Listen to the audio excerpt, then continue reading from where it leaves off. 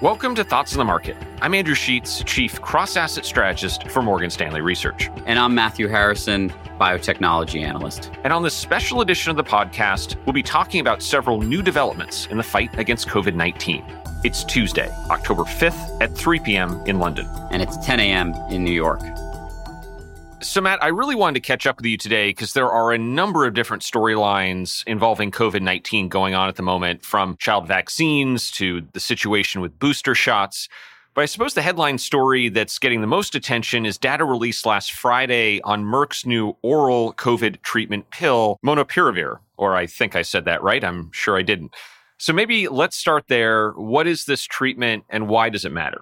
Yes, thanks, Andrew. So Molnupiravir is an oral antiviral against COVID. The way it works is that it stops the virus from replicating effectively, and that reduces the amount of virus in someone's body. It was studied here in patients that were recently diagnosed with COVID-19, and it cut the rate of hospitalization in those patients by 50%. So those that didn't get treated with the drug went to hospital at a rate of 14%, and those that did get treated went to hospital at a rate of 7%. I think the thing I would want to highlight is that this is something you obviously take after you get infection, and vaccines remain the primary way to prevent infection. So, Matt, this is kind of one of the things I felt that was so fascinating when that news was announced, because on the one hand, this seems like very good news, another treatment that appears highly effective against COVID-19, and yet the market reaction was actually to really punish many of the makers of the current COVID vaccine. So how much do you think this could influence the COVID treatment landscape? And do you think the market or people might be overreacting to some of the impact on whether or not people will still get vaccinated? Or vaccines will remain important? Vaccines, their primary measure is prevention, right? This is a drug to treat people once you get disease. But the hope is, and the way we get out of the pandemic, is still by vaccinating everybody to prevent disease from happening and disease from spreading. So I think of this drug along with antibodies as drugs that you use to treat people who either have breakthrough infections or those that aren't vaccinated. But you also have antibodies for people that are at higher risk, patients that might not be compliant with taking oral drugs,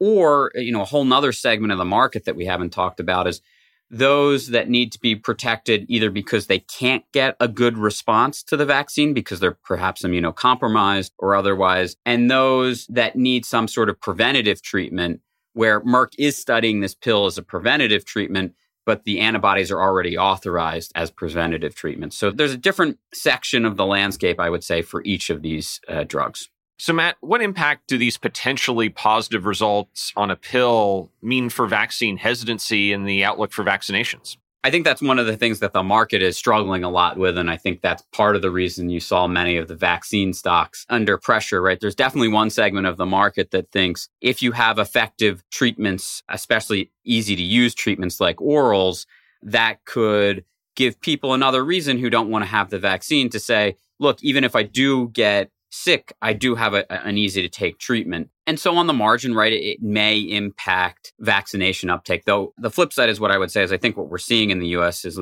at least that you're seeing broad vaccination mandates, and you are seeing those mandates lead to increases in vaccination, especially employer-based mandates. And so there are other factors driving vaccine uptake.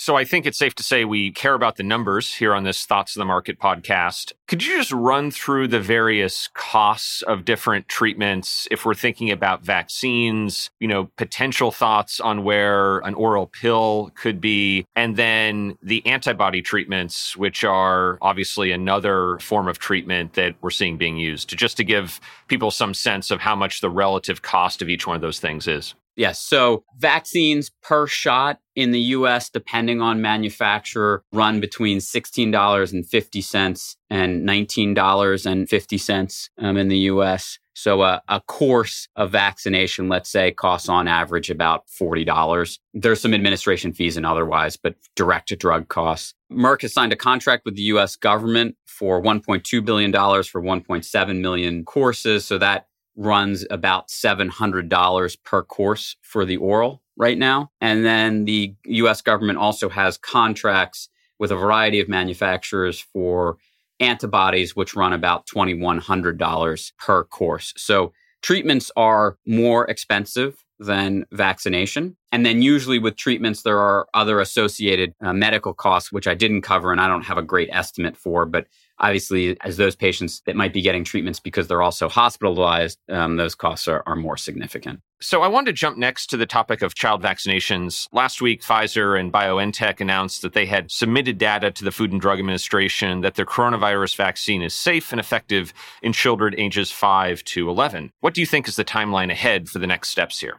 Yes, right. So they have submitted preliminary data, but they have not submitted the final request for an emergency use authorization. The expectation here is that there will be some back and forth between Pfizer and the regulator to finalize the exact package of data after the FDA has reviewed the initial data. That will then trigger the final submission where they ask for the request for emergency use authorization. Most of us think that would occur sometime, let's say, in the next couple of weeks. And then historically, right, the FDA, once they receive that final package, takes on order of 2 to 3 weeks to approve the EUA authorization. So I think this ranges from maybe the earliest in late October towards sometime into early November. Matt, I also wanted to cover the issue of booster shots, which is the other kind of large development in the fight against COVID-19. And I think there's been a little bit of confusion on the topic. So, what's the latest in terms of who is eligible for a booster in the U.S. and what the CDC is recommending? Originally, the FDA had asked their external advisory committee whether or not boosters should be made available for everyone where the original vaccine was authorized. So that would be those 16 and up.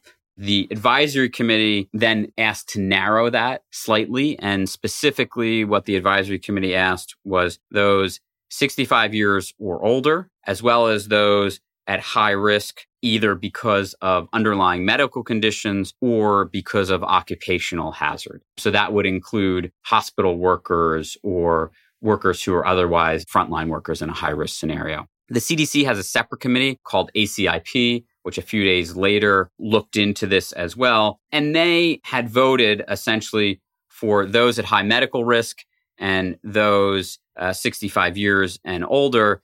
But they had said they were somewhat uncomfortable, and it was a very close vote, to be clear, about those at increased occupational risk. After that meeting, the CDC themselves, so the director of the CDC, said that they believe that the booster shot should be made available for all of those groups and essentially overrode the committee on the last piece around occupational risk. So right now, it's 65 older, immunocompromised, those at high medical risk, and those at high occupational risk. So, Matt, the final thing I wanted to ask you about is one of the most positive things that seems to have come out of this terrible pandemic is mRNA vaccination technology. It seems to be a type of medical technology that has really exceeded expectations for how quickly and how effectively a vaccine could be rolled out. If you think about this technology looking ahead, what do you think are the applications that potentially could go beyond COVID? And also, at what point do you think some of these vaccinations might need to be updated, and how difficult will that be? So in terms of applications and next steps for mRNA, there's a wide variety of disease areas that they're looking at. But in general, the technology is being used to make missing proteins in your body, which occurs a lot with rare genetic diseases, to potentially help various tissues that may need certain proteins or enzymes to help them heal. And also looking at ways that you could, for example, with oncology patients, that you could tell the body's own immune system for key flags or markers of the tumors versus normal tissue so that you could redirect the immune system to specifically go after the cancerous tumor. In terms of needing a updated COVID vaccine, I think that all depends on the variant outlook. Currently, what we see is just giving another dose of the current vaccine provides very good protection against Delta. And so I think as we look out on the outlook, right, it's about if Delta combines with something else, then maybe there's the potential for an update. But the manufacturers are well primed for that. And